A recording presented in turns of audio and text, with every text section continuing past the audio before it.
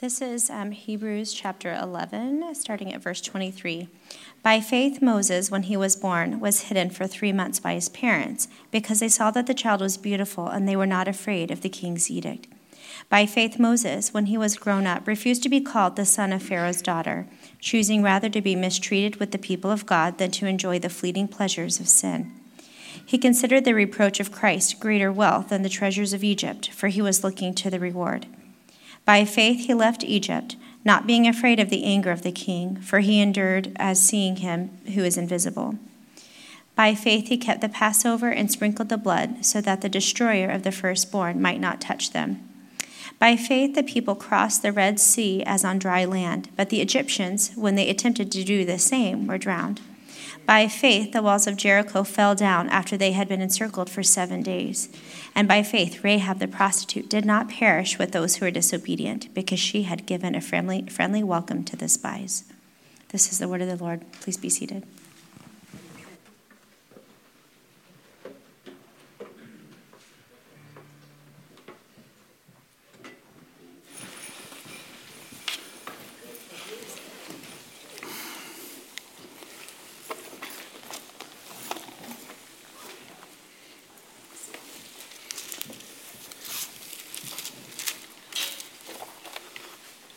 Clarissa, I'm not going to attempt to get my slides, so if you would, thank you very much. I see you got some good help back there. Yeah, keep her awake, Catherine, keep her awake. Okay, all right.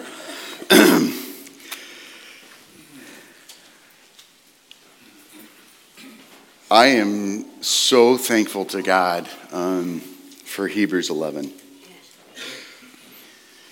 Hebrews, I don't know if as we've traveled through this book, I don't know if you've kind of felt just, man, there's a lot of weightiness to this book.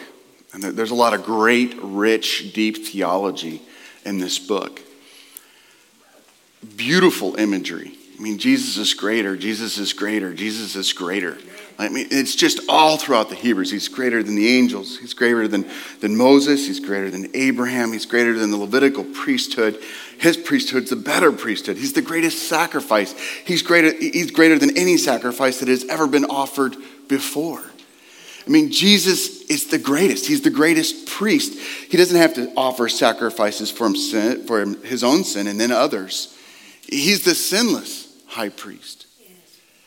He's the one who never, ever, ever has to be replaced.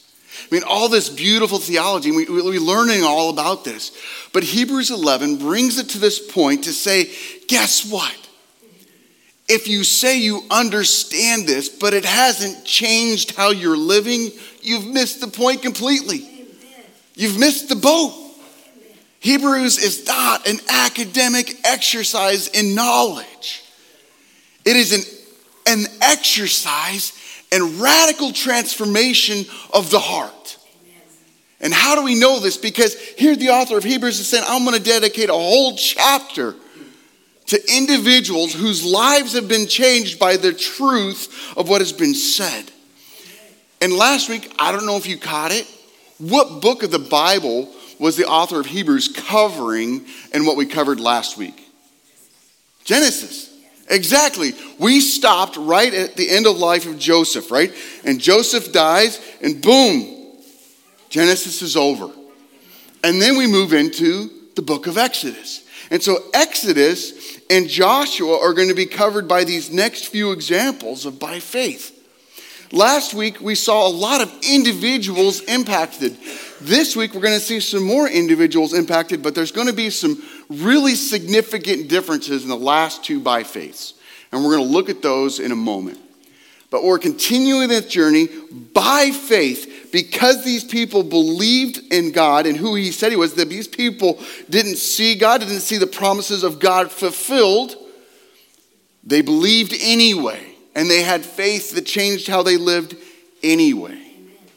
Well, this verse by faith this morning that we're starting at is in verse 23. And if you don't have your Bibles open, highly encourage you to open them up and read along with us. By faith, Moses, when he was born, was hidden for 3 months by his parents because they saw the child was beautiful and were not afraid of the king's edict. I am so enjoying our time together in a sermon chat group because we get together and we have wrestled through these ones, each individually, each of these by faith. Last week's sermon chat was about 3 hours. I think we went almost 3.5 this week. Because we were really wrestling with why. Why is this by faith here? What is being said? And not just for the audience back then. What is the challenge for us today by the way this person's life was changed by faith? Well, now we're shifting to Moses. But Hebrews 11:23 isn't about Moses. Who's it about? His parents. His parents. Don't miss this. Amram and Jochebed. Amram and Jochebed. That's the parents of Moses. This is about their faith. Their faith gave Aaron, Miriam, and Moses a firm foundation of faith. This was a special husband and wife team. Take a moment and think about it. If you know the story of Moses and Aaron and Miriam, these were 3 individuals that were leaders in the kingdom of Israel. They were the leaders for the kingdom of Israel. All 3 of them were vital. How? How did this begin? Well, they had faith, but their faith was also founded in a firm foundation that their parents had girded for them. And look at what mom does. Now, we live in a world where it's seatbelt conscious and child seat safety conscious and all that good stuff. And those are good things. But what it's done is, bike helmets and ski helmets and all good things, right? But we've just raised this level of safety consciousness to almost a ridiculous point of reference. And in my book, we're raising some of the weakest men and women in the future of America. And I'm kind of worried for America. Go ahead. Because we're, as parents, it's not the kids. As parents, we're so filled with fear. We're so scared for our kids. Well, what if our kids doesn't go to the right school? And what if he gets an F on this test? Or what if she can't pass science? Or what if, right? Like if any of you had Einsbar's class for 8th grade math or 8th grade science. Right, 8th grade, yeah, I see some hands. There's pain associated with that class. Absolutely. Tough class, right? But guess what? She's going to college, right? And did you get an A in Einsbar's science class? Got a C, she's in college. There's hope, parents. There's hope, okay? Hang tough. There's hope, okay? I'm serious, but we get really worked up. Here's a great example of what it looks like to have faith in God more than you fear the future for your kids. Amen. The king had issued an edict. Kill those infant babies. Amen. And they feared God. The parents feared God. The parents desired to be obedient to God, to show their faith in God more than they feared the king's command. More than they feared men. And so they took this small child and they weaved together this basket and lined it with pitch so it wouldn't sink. And they sent their baby floating down a river with crocodiles and other species, not knowing what would happen. All they knew is God had a plan for this kid. And death wasn't it. That's courageous. Parents, grandparents, your kids and grandkids need to see that kind of courage. They need to see you being courageous leaders, spiritual leaders in your homes. And they need to see that you see that our kids, my kids, they're not mine. They belong to God. And if God calls them to do something hard, then that's what's best for them and best for me and best for the body as a whole. Because that's our good God. When we say he's a good father, that's what we mean. He has the best intentions, way better than we ever could for our kids. And we need to live that out for our kids to see. We need to put that on display. And we can be hopeful that as we put this courage on display, we're going to have fear and we're going to have to surrender that to God. And our kids need to see that as well. But we need to continue to say, you know what? I want what God wants for you more than I want to control and what I think is best for you. You know, I've mentioned about football. I just saying I want to go on and play football in college. Lord, have mercy. Have you seen what happens to those kids playing college football? But I know if that's what God's calling him to go do, then he better go do it. Because to disobey God is way worse than anything that could ever happen to him on that football field. Anything. Because to disobey God is the worst thing. And look what is the result. As a result, don't miss it, God's work, but working through parents giving their kids a firm foundation of faith, you see 3 individuals rise up that will lead the nation of Israel. And will not only lead them, but will do some just marvelous, brave acts themselves in their leadership.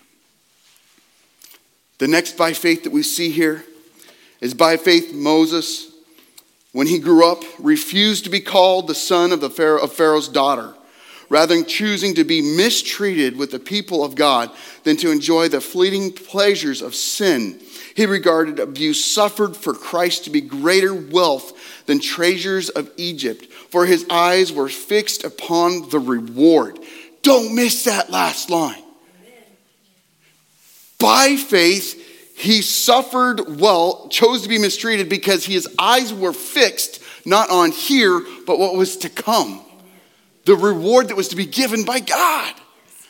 That's where his gaze was fixed. And so he didn't need the wealth and the possessions. Let me tell you something. What he was throwing away is significant. By choosing not to be, he could have been like in line to be one of the most powerful people in all of Egypt. Wealth, more than he could ever have spent in a lifetime. Every meal taken care of. Like he would have had the best of the best. And Moses says, that's not my reward. My reward is not palaces, money, food. My reward is Jesus. Amen. My reward is what God has for me. And so if that means being mistreated and suffering, I choose that over what I see and can have now. By faith, he fixed his eyes on our greater reward. What does that look like for us? Where's our gaze fixed? Listen, it's not a bad thing to have wealth and possessions and food provided for us if there are opportunities for us to worship God with them. But if that's the reason for our existence, that's sin. Amen.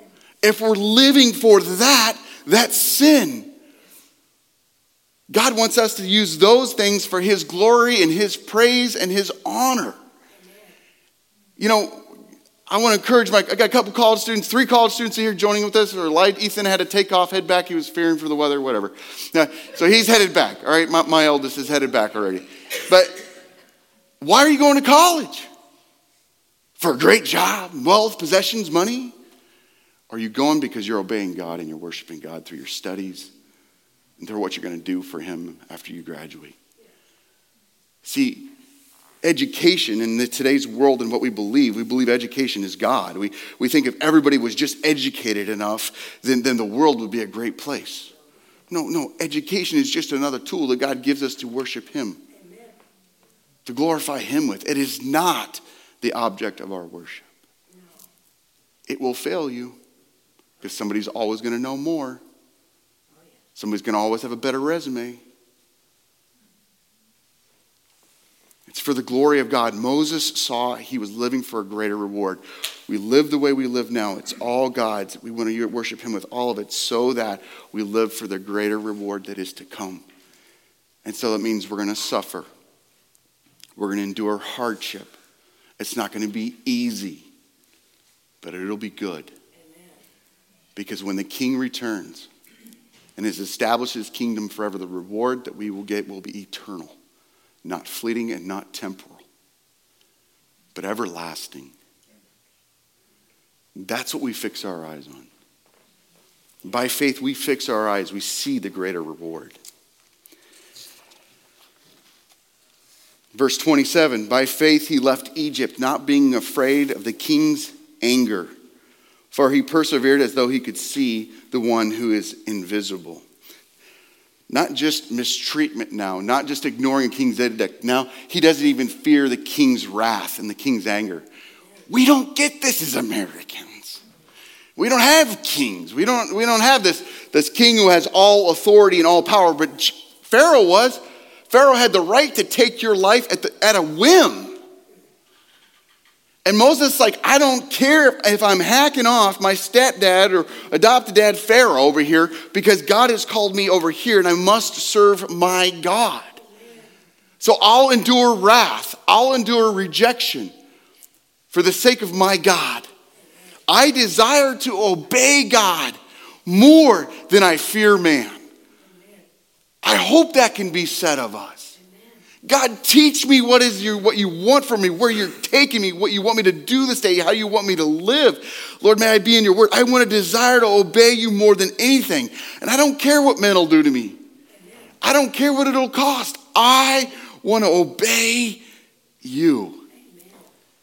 You know, Psalms 119. If you haven't read it lately, read it.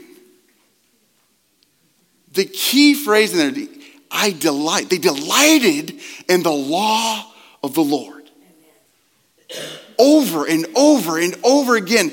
To delight in the law means that we just have this thirst, this unquenchable desire to obey God, to know God and to obey him. I want to know your precepts. I want to know your statutes. I want to know what you ask of me, God, because I want to obey them. I thirst and I yearn to obey you more than I thirst to know what I want in this world. I want to know what God wants. I want to know where God's taking me. I want to know so much that, Lord, I won't get up from my time with you, Lord God, until I know, like, this is what you want for my day, Lord. I want to follow your steps today. That we're so passionate to know God and to follow him, to believe him. By faith, we need to desire obedience because we believe we want to obey. Now, I'm pretty confident we got some rebellious sorts in here, right? We got some folks that's their natural inclination, is kind of push back a little from things. All right? And we joke around about it, but when it comes to God, it's really not a joking matter. Because to rebel against God is to sin against God. It's not cute and it's not funny. It's scary.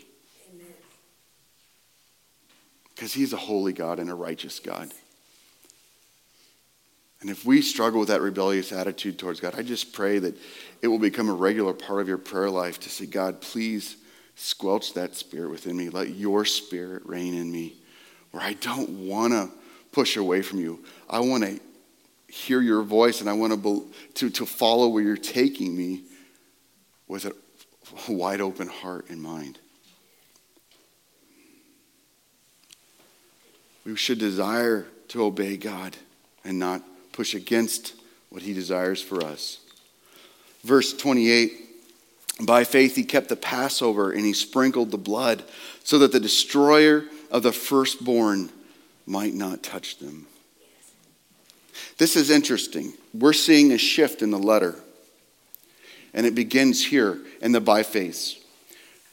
Predominantly so far, the by faiths have been between God and an individual. Now all of a sudden, Moses' actions no longer impact him, but impact a kingdom of people, a large group of people. By faith in his obedience, Moses leads the people of Israel as a group of people called out, identified by God, to obedience and putting blood on the doorposts. This is the most significant, I use the word ritual, but it's not the right word. It's the most significant festival. It's the most significant feast that the Israelites would continue to observe continually. Why? Because this event points towards Jesus.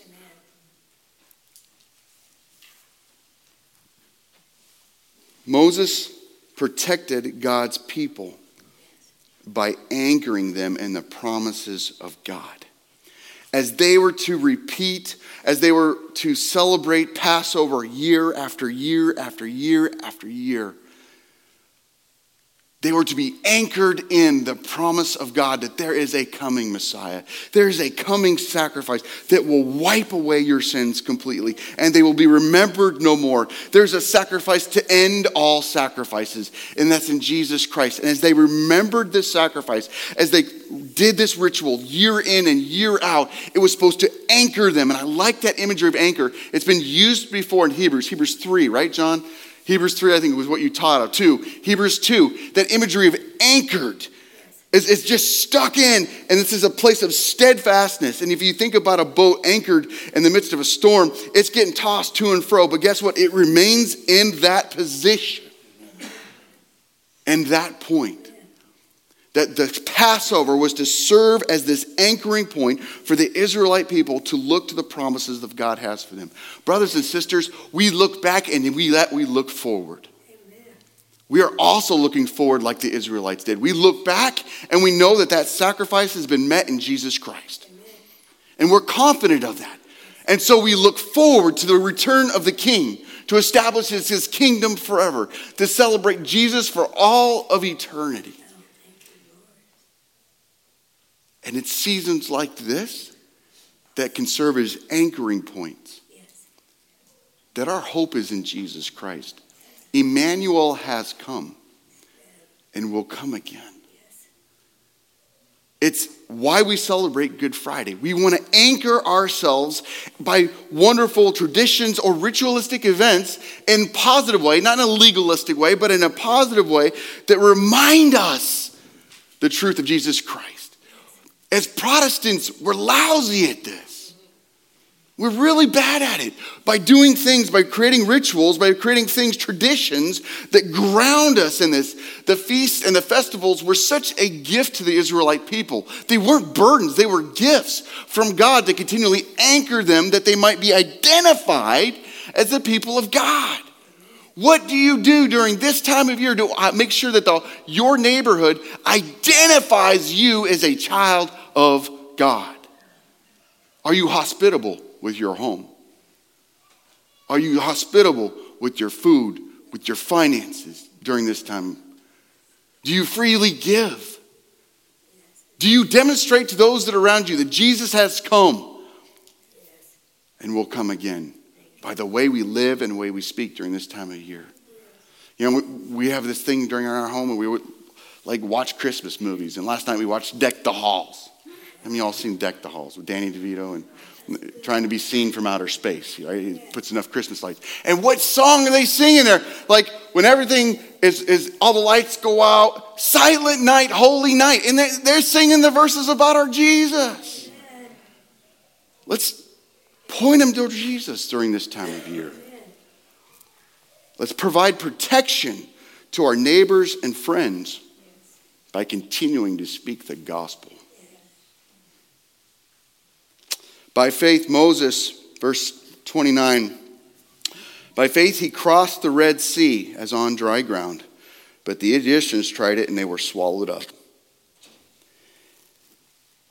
How many of you all want to experience the power of God in your life? For those that you don't raise your hand, I'm hoping that your just arms sore or something right now, okay? You don't experience the power of God in your lazy boy chair. You don't experience the power of God by doing what comes comfortable and easy. Where did Moses and the Israelites experience the power of God? The army was on their heels to wipe them out and destroy them.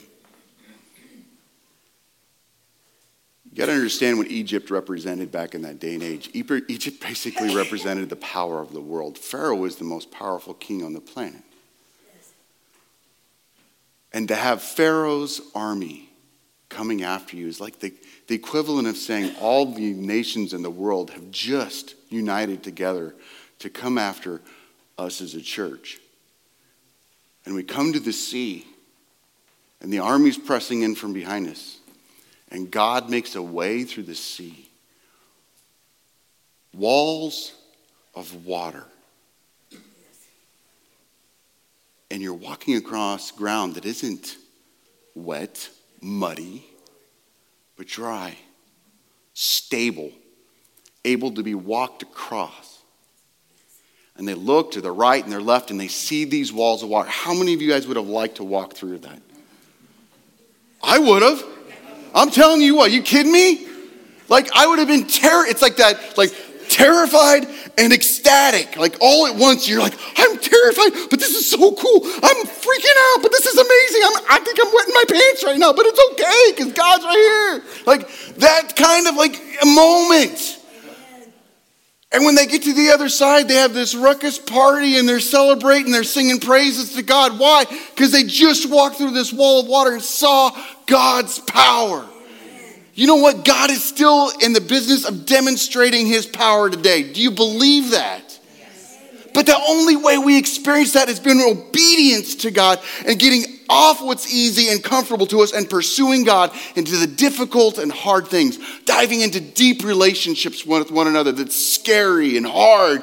And it makes you all nervous inside when you start divulging things and you start sharing with people. You're not knowing if they're going to hate you for what you're saying. But yet we understand that God's working in the midst of his body, drawing us together. It's as we go talk to our neighbor for the first time and we're getting to know them and they're asking us like, what do you do? And like, why are you going on? I see you leave early on Sunday mornings. Why do you go? And like, you begin to answer these questions or they begin to ask, why do you care about me so much? I haven't done anything for you, but you're like, well, because Jesus loves me. I want to love you the same way. And so that's why I care about you. I don't do it because I expect anything in return. You know, broke my heart helping a sister move here recently. And she wanted to give me money. And I'm like, no, this is what family does. We just help each other out and we care for each other in these ways. And she goes, man, this is never what I've known to be a family. And it broke my heart. I love that this body's getting known for that. That just this body gives and gives until it hurts and loves. And is there for people. I know if someone in this body was called upon today by their neighbor or by their friend to be there, you'd be there in a heartbeat. Amen. And it's not out of obligation, but it's because you love Jesus. It makes me so excited to be a part of you. We get to experience the power of God in those moments. We get to see God provide. We get to see God take care of things. We get to see God do amazing things, but we only do experience them in moments of uncertainty and faith stretching. By faith, goes on to say in verse 30, the walls of Jericho fell after they had been encircled for 7 days. This is a pretty different by faith. Why? Can anybody catch why this is a different by faith? What's missing? A person. It's not by faith Moses, by faith Abel, by faith Sarah. No. By faith the walls fell. This one had us like 45 minutes we were wrestling with this one. What's God getting at here by placing this here for understanding? By faith, the walls fell, and they fell because they were encircled for 7 days. What is going on here? Well, one thing you need to understand that this has moved away from an individual to a community. This is the first by community faith thing we've got going on here. The rest of an individual faith impacted, Moses' faith impacted the community, but this is the community together got up. And instead of like cutting down large trees and ramming things to knock down gates, and instead of like getting those ladder hooks that you see in the Rings series, the 3 Rings, right? The Tolkien's books, they're throwing those things up on the walls to climb up the walls. No, none of that. It was just walk around. By faith, a community believed in God and his power and his might. And they didn't get it the whole way. I'm pretty sure they're marching around the walls going, why are we doing this? Because God said so. Next day, why are we doing this? Because God said so. What's going to happen? I don't know. But God said to go do it, so we're going to do it because we've learned not to disobey God for a little while. And the next day, 7 days they encircled the problem. What did Jericho represent? Jericho was the first battle, was the first thing standing in their way to the promise of God. The promises of God lied ahead of them, but there was this thing in the community's way. And so what did the community do? They encircled this problem and they let God work. Amen. And they trusted God to take care of this problem so that they could get to his promises. Yes. Because that's what God does. Amen. God removes barriers for the people of God that are faithful to him. By faith, Livingstone Church, we as Christian believers, we go out and we deal with things that stand in the way to the promises of God. Things that God has for us, things that God will do in us, and God will deal with those things if we stay united as a body of believers, looking to God to defeat the enemy. And that's crucial. Ephesians is this whole book about the unity of the body of Christ. And God continues to emphasize this, like Jesus has destroyed the wall of hostility, the dividing wall that kept Jews and Gentiles from being together, united in faith. He obliterated that thing so we could be a united family of God. Brothers and sisters, God is calling us to be part of every race, every tribe, every nation, every tongue, united together in Jesus Christ. And there's been a lot of things in the church that we've done in the history of the church that has hurt our ability to be united. We've made bad stands. We've made racist stands as the church. And we've used scriptures to support them. That can't be a part of our church body anymore. We have a hunger and thirst to reach our Hispanic community in this valley, and rightly so. Because we recognize that the kingdom of God is made up of everyone. And so we repent where we need to repent, and united as a body of believers to say, we want to see the Hispanic community reach for Christ. Amen. Together, we're going to encircle that problem. Together, united in Jesus Christ, see God destroy barriers so that people may believe. I don't think we understand truly how important it is, the unity of the body of believers. See, some of you are trying to reach your neighbors and reach them. Imagine if they heard how disunified and angry Livingstone Church was with each other. Do you think that would hurt your ability to reach your neighbor? You see, our actions don't just reflect individuals, they reflect us as a body of believers. That if we're not united together in Jesus Christ, then it will impact us in reaching our neighbors, reaching our friends for Christ. It will impact us as we try to care for one another and love one another. Amen. Unity is absolutely necessary. That's why when sin creeps up in the body, that we look to deal with that sin issue and see that gone and done away with so that the body remains unified in Jesus Christ. And not divided.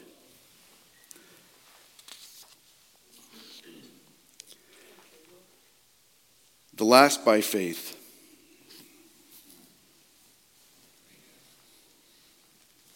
is the most powerful. By faith, Rahab, the prostitute, did not perish with those who were disobedient because she welcomed the spies in peace.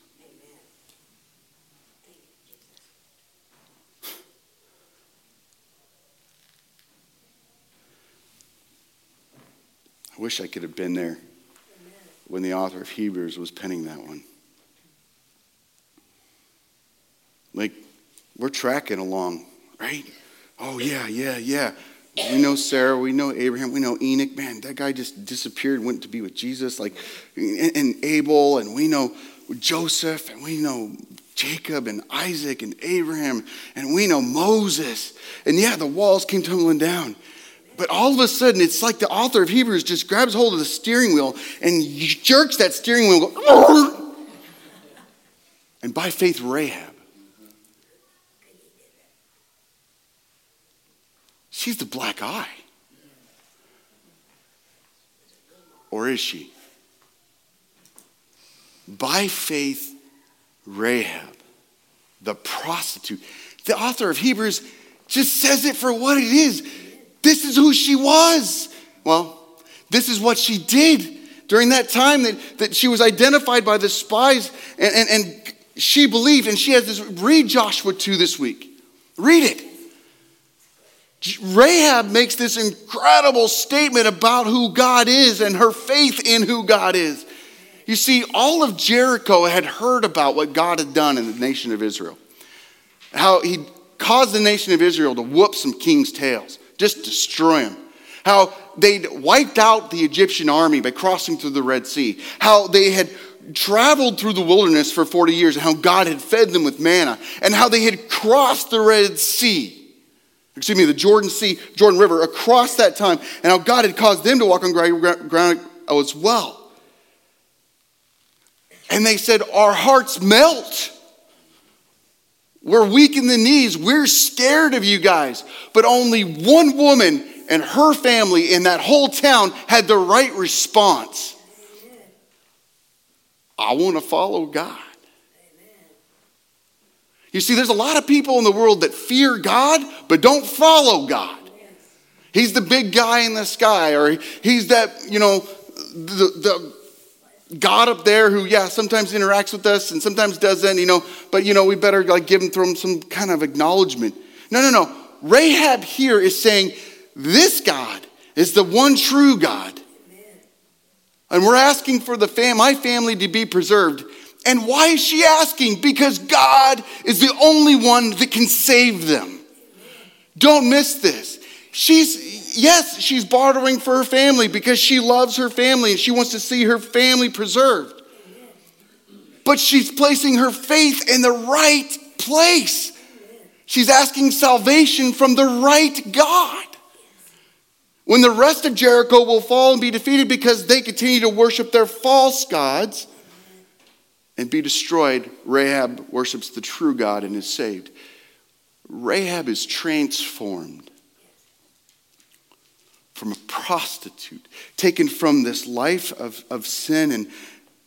And the reason I love this so much is because if you've done any study in the depth of what sexual immorality does and how it infects a person and gets at them, this was a deep sin that would have affected her whole life. And God takes her from this place of devastation and destitution, and he places her in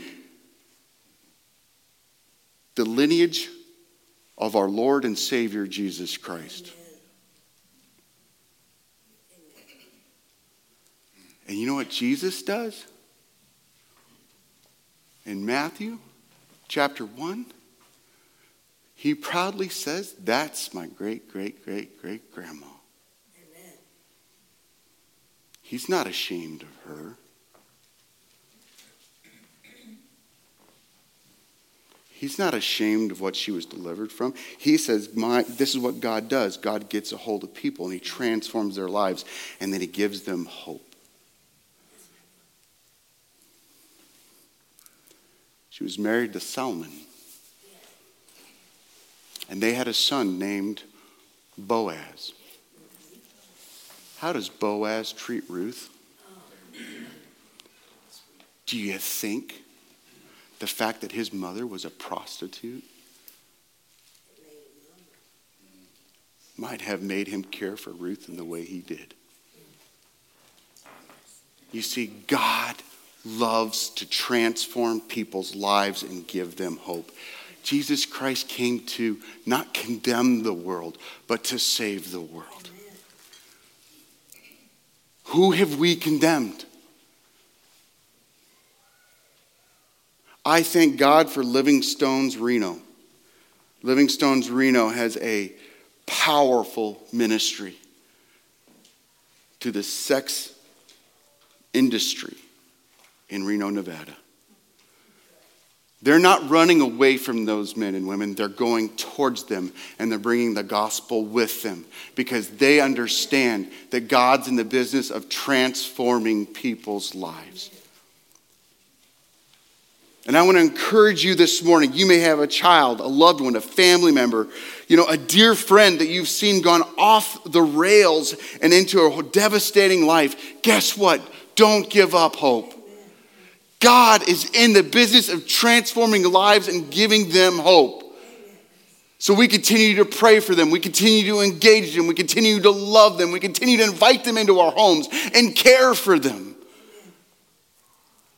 And when they get a sexually transmitted disease, we don't say, oh, yeah, you deserve that. We weep with them. We mourn with them because we want more for them because of what God's got for them. When we see people in a homosexual lifestyle, we don't reject them and say, well, you're broken. No, they need Jesus Christ just like we do. And the wrongest thinking that we can have, wrongest not probably being a good word, but the worst thinking we can have is somehow we're better than Rahab. That's what we do as children of God. We engage the broken, those without hope.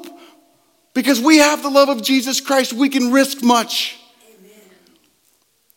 Amen. There's a lot of broken people in Chelan. There's a lot of broken people in colleges, in our high schools, in our junior highs. And they need to be loved where they're at. God loved Rahab right where she was at.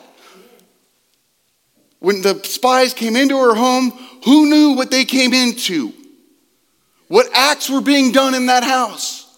We don't know.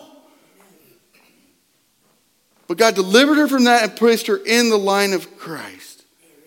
He gave her a new hope and a new future.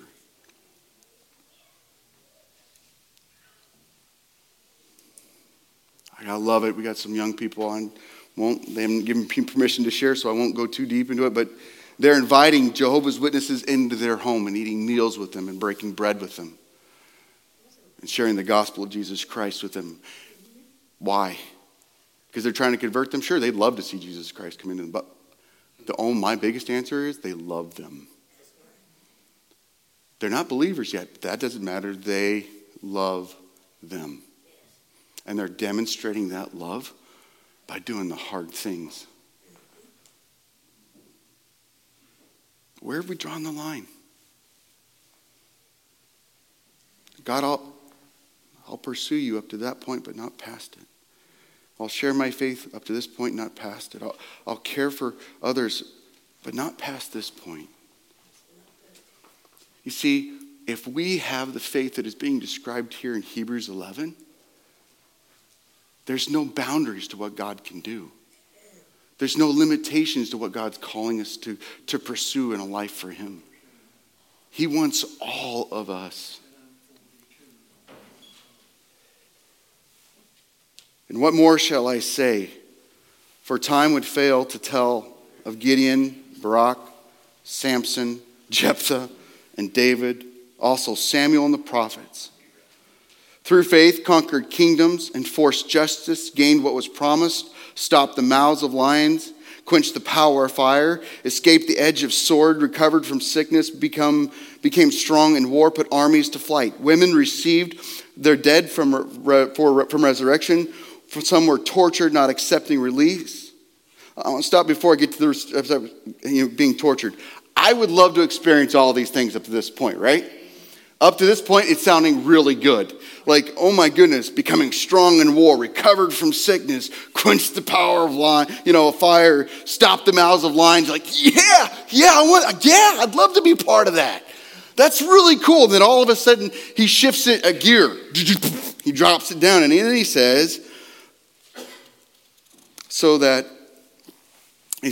were tortured, not accepting release, so that to obtain a better resurrection. Others were suffered, mocked, and flogged, and even chains and imprisonment. They were stoned and sawn in two, murdered with the sword. They went about in skins of sheep and goats, destitute, afflicted, mistreated, of whom the world was not worthy, wandering about in deserts and mountains and caves and openings in the earth.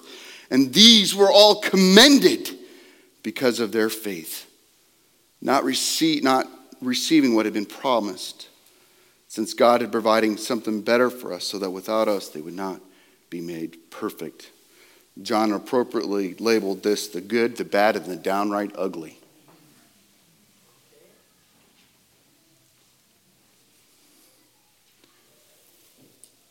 We have a funny way of honoring people in today's society.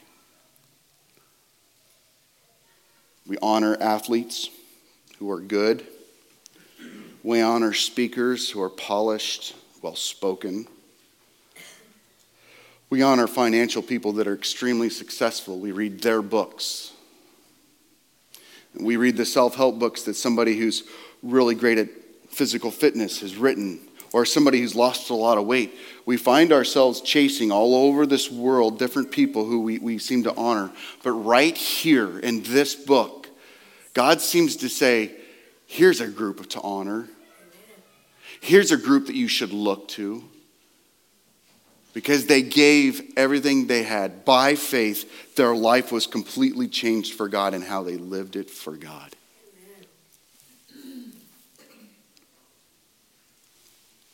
When was the last time somebody dressed up as Samson or Noah or Moses? It was the last time somebody wanted to emulate the life of one of these individuals.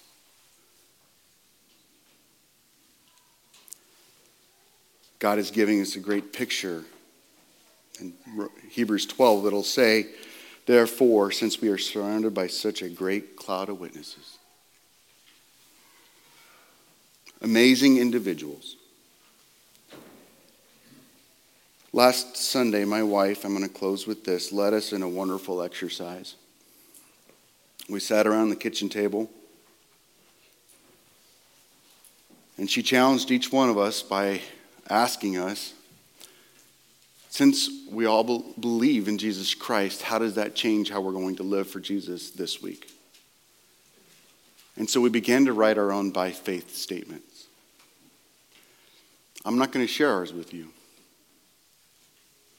but I challenge you to do the same with your families, in your life groups.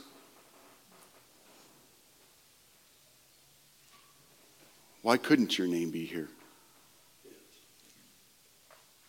Why couldn't it say, by faith, Kathy?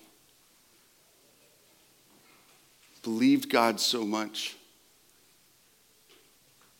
that she completely trusted her girls to God. By faith, Don daily went and ministered to his wife, not knowing when would be the last time he would see her. Why can't we write these things down? By faith, because that's what faith does. It changes how we live. Amen. So I challenge you, do it. Write it down in your Bible. Write it down somewhere on the back page or even in this text and say, by faith, I want to live this way. I want this said of me. You know, last week I said that if something was to be written on my tombstone, I thought it might be that he sought God. Or here lies Scott, he sought God. But no, I'd rather it read, here lies Scott Morris. He lived by faith. Amen. That because he believed in Jesus Christ, it changed everything about him. It changed the way he parented, the way he loved his wife, the way he was a neighbor, the way he was an employee, the way he was an employer, the way he cared for others, the way he dealt with the broken, the way he got uncomfortable for God. I want God to push me into uncomfortable places. Because this isn't my home. And I think you do too. I think you have this desire within you, because otherwise you wouldn't have endured to this series with me, right? Like you're getting this desire to the Lord. God, I want to be pushed for you. And I'm just loving so much that we have people in this church body that are like, we love Sun Cove and all the messiness that's in Sun Cove. And we just want to bring the gospel to Sun Cove. But we know that we're not going to get a chance to speak the gospel to people's lives until they first know that we love them. And so they're going to come into our homes and we're going to pray over them. And we're going to go to weird, awkward events at the clubhouse and hang out and do these but we're going to be present. And they're going to, and then guess what? It's already happening. People are like, hey, we're having a meal. And they're turning to say to them, hey, pray for us. I mean, this is exciting stuff that starts to take place, but that doesn't happen if we're sitting back comfortable and doing what's easy. You see, I firmly believe God has begun a work in this body of believers that's going to radically transform this community. I know it. I know it. And it's not going to happen I don't think in some huge big way. We're not going to hold a big meeting and it's all going to change. No, it's going to happen in individuals, reaching individuals, caring for individuals in rough, broken places, just like Jesus did. Amen. How many revival tent meetings did Jesus have? You might say the Sermon on the Mount, or you might say when he fed the 5,000, but guess what? How many of those, like when Jesus said the hard things, bye-bye now. It was the one-on-ones that changed and drew people in. By faith, what is God calling you to do? And change how you live. Father God, thank you for this morning. Thank you for your word. And that these individuals exemplified faith. Thank you for Rahab. I can't wait to meet her.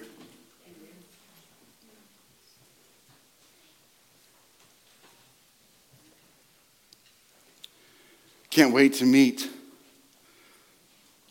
Moses, Amram, and Jochebed. There's some days I could use some serious parenting tips from them. But that's not what God's calling us to.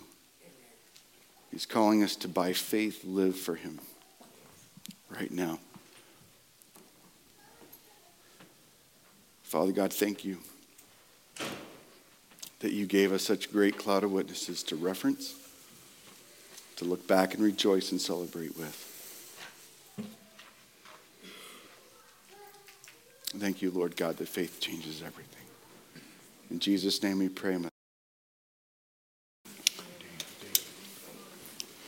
Now, I know some of y'all had God stories to share last week, but we had a missionary come and speak to us.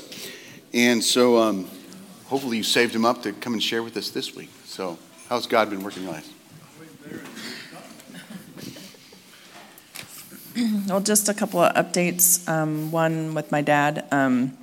For all my prayer warriors out there, I really appreciate you being concerned and asking. He had another test last week because he found out he has a hole somewhere in his heart. Not sure if it was a congenital thing. My dad's 81, so you'd think being in the medical field his whole life as a pharmacist, they would have figured something out. But he had what's called a bubble test last Monday, which is really kind of interesting. They actually inject saline into his vein to see where it ends up in his heart. So we're waiting to see what the results are. If it's on one side of his heart, they got to just figure things out. If it's on the other side of the heart, it's not such a good thing. So, but they're thinking that's why he's having his strokes. So the other thing is that my daughter's home for about another hour. So it's been wonderful to have her home and see her progress. As you all know, or most of you know, she's not faith-based, but God's working hard on her. She was with a bunch of family in San Diego this week, and one of the things she's struggling with right now is that she wants to take a year off before she goes to get her master's. Now, granted, my daughter's going to be 20 in March, and she'll have her bachelor's degree in May because she did Running Start. And so she's been working her tail off, and while it's hard, and a lot of people that take a gap year don't always go back, I know she will.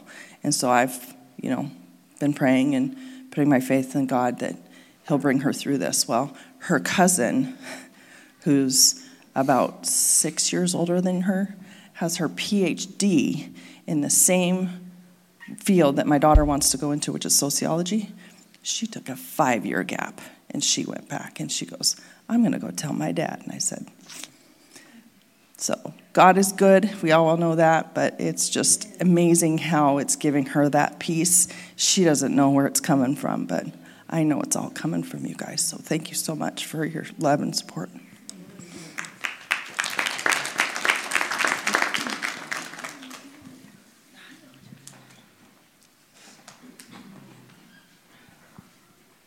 Thanks, Scott, for your encouragement this morning to stand up. About 2 years ago, this sweet lady here came to me and said, Karen, can we get together and pray? And for 2 years, a group of us women have prayed on Tuesday mornings. We've continued to not only pray, but add a Bible study to it. And so this last week, it was on my heart that we would get together for a lunch with 3 ladies from our neighborhood in Sun Cove. So we all chose a date. We prayed about it. And all 3 women are coming on Tuesday the 10th for a luncheon and a time of sharing. So we just praise God for what he's doing in Sun Cove and continues to do. So if you think of us, be praying there on the 10th of this month as we share with these ladies.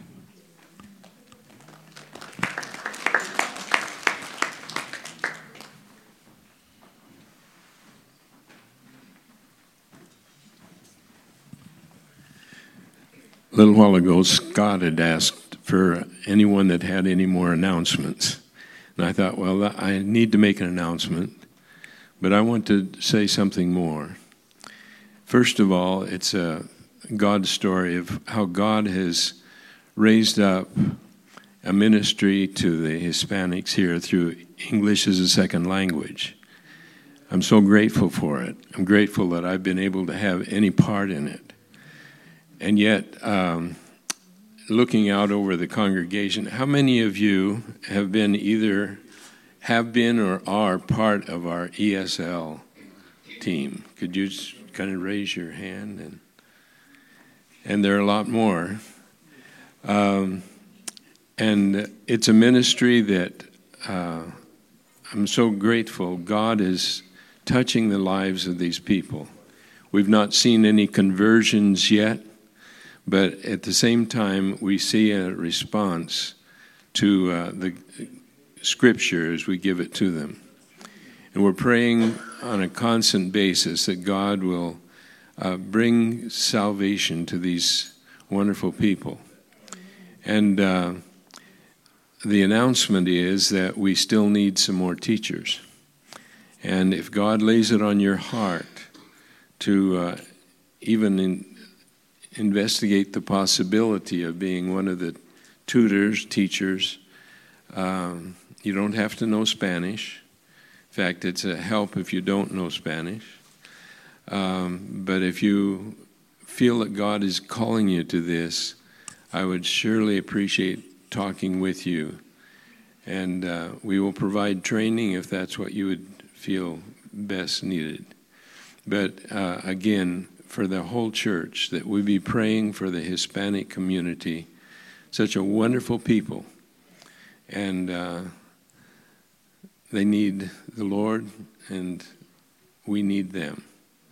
So if I'll be around this after service, if the Lord has laid it on your heart to be part of this ESL team.